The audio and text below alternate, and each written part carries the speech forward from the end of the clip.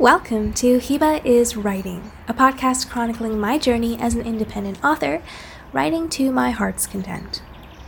You're listening to Season 2, and this season is all about my current high fantasy novel in progress, The Pirates of Sissa.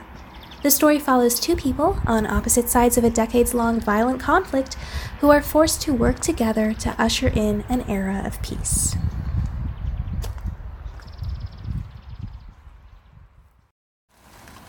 Hello, and welcome back to another episode.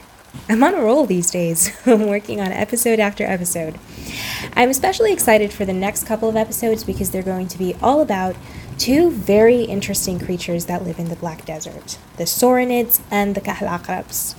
Today, I've decided to get us started with a little background and some fun facts about Saurinids. So, let's jump right in. Saurinids are really cool little creatures. I'm a little biased, but I still think they're cool, objectively speaking. As I mentioned in the last episode, they're these slug-like animals with tough, leathery skin. They're quite small, with male saurinids growing up to the size of maybe an adult's thumb, and female saurinids growing to almost twice that size.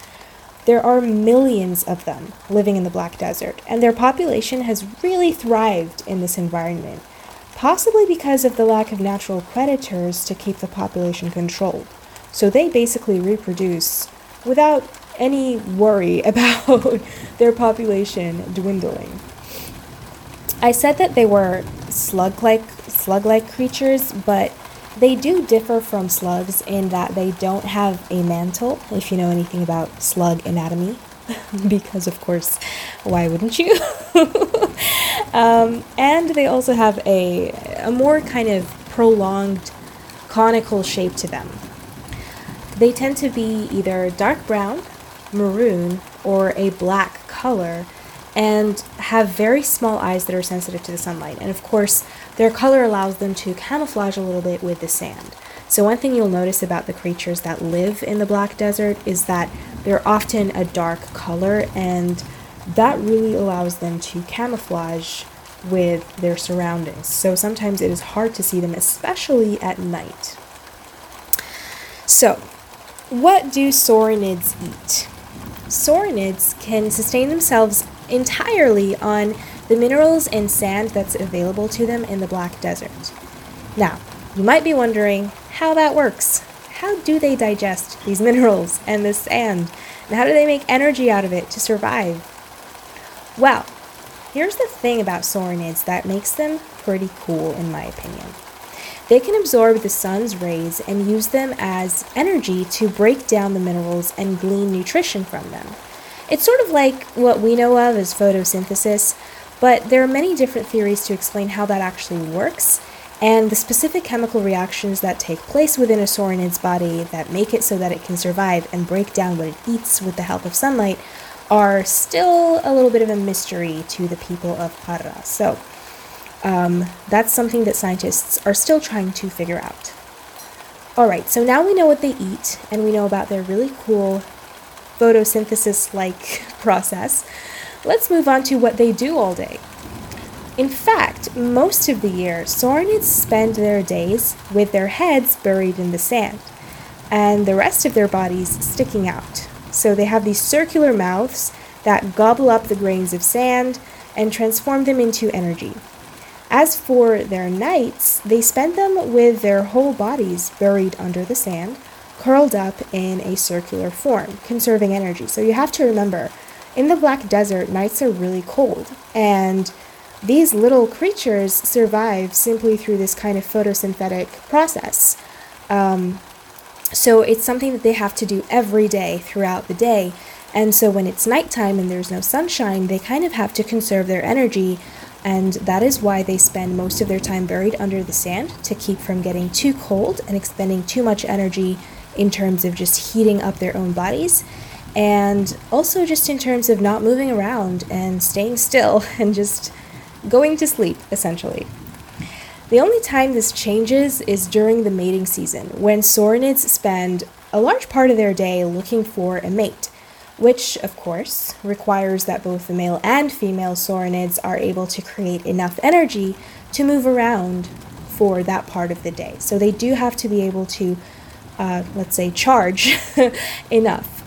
So during those days, they spend half their time charging, so to speak, and half their time looking for a mate. As a little bit of an aside, female saurids tend to have longer lasting energy reserves, and this actually ties into the reproductive process for saurids. So sauronid reproduction is interesting, and I'm going to go into it, not the gory details, but just in general, in terms of how that works. The female sauronid will burrow down in the sand a very, very long way until it finds damp sand or soil. So it knows that there's a water source nearby. And it'll stay there until it has given birth and then work its way back up. And its young will follow. But of course, it's basically a survival of the fittest scenario, and they have to make it to the top and reach the sunlight to survive. And their young are, of course, born with a little amount of energy that they take from their mother that allows them to survive for that first kind of sprint, shall we say, to the top. Saurids aren't carnivorous, and so they're generally harmless to other creatures. They're really more so just kind of a background thing that lives in the desert. But they're also an excellent source of nutrition if you're in the desert and you are running low on supplies. So that makes them a bit of an unexpected savior for many travelers of the Black Desert who might find themselves in desperate situations when supplies are running low. Saurids will keep you alive even if they don't give you all of the vitamins and nutrients your body needs. The important thing is that they'll keep you alive long enough to get through the desert if you can catch them, because they are quite quick. And I think, the bigger they get, the slower they get. But generally speaking, saurids are quite quick as they wiggle through the sand.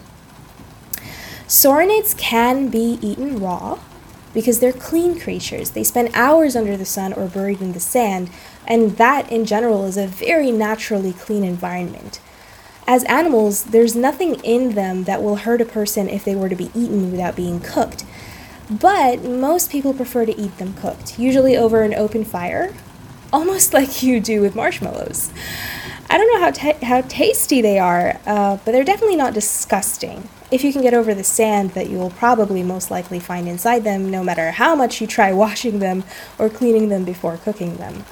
And of course, the fact that they're tough, leathery skin makes them rather chewy. So if you can get over those two facts, you can probably eat these creatures and survive. Needless to say, as really the only food source to be found in the Black Desert, the sauronid does make up a substantial part of the Khorasan diet in the desert. So the thing is, stealing from trades caravans is not always successful, and the Khorasan have to have a backup in case things go badly. So the saurids are basically a staple food for them in that area, in that region of Qarra, that they rely on quite a lot. But of course, you can get sick of eating saurids pretty much every day. So that's pretty much everything that I wanted to tell you about saurids today. Let me know if you have any additional questions about these creatures by contacting me on my social media. You can find the links in the episode description. I know that they are a little bit on the weird side, but then they are fantasy creatures, and I did kind of want to get a lot of creative license to go crazy. But yeah, so if you have any questions, do contact me on my social media. You can find all the links in the episode description. And you might also have noticed that lately I've been letting everybody know that you can get a free copy of my ebook Apartment, which is my psychological suspense novella, by helping me out with some academic research and filling out a survey on enhanced ebooks. It's a really quick survey, and if you're feeling so inclined, it would be a major help if you could take the time to let me know your thoughts on ebooks and enhanced ebooks in general. The link to that is also in the episode description, so you'll find everything you need to know there. And that's all I have for you today. Thank you so much for tuning in.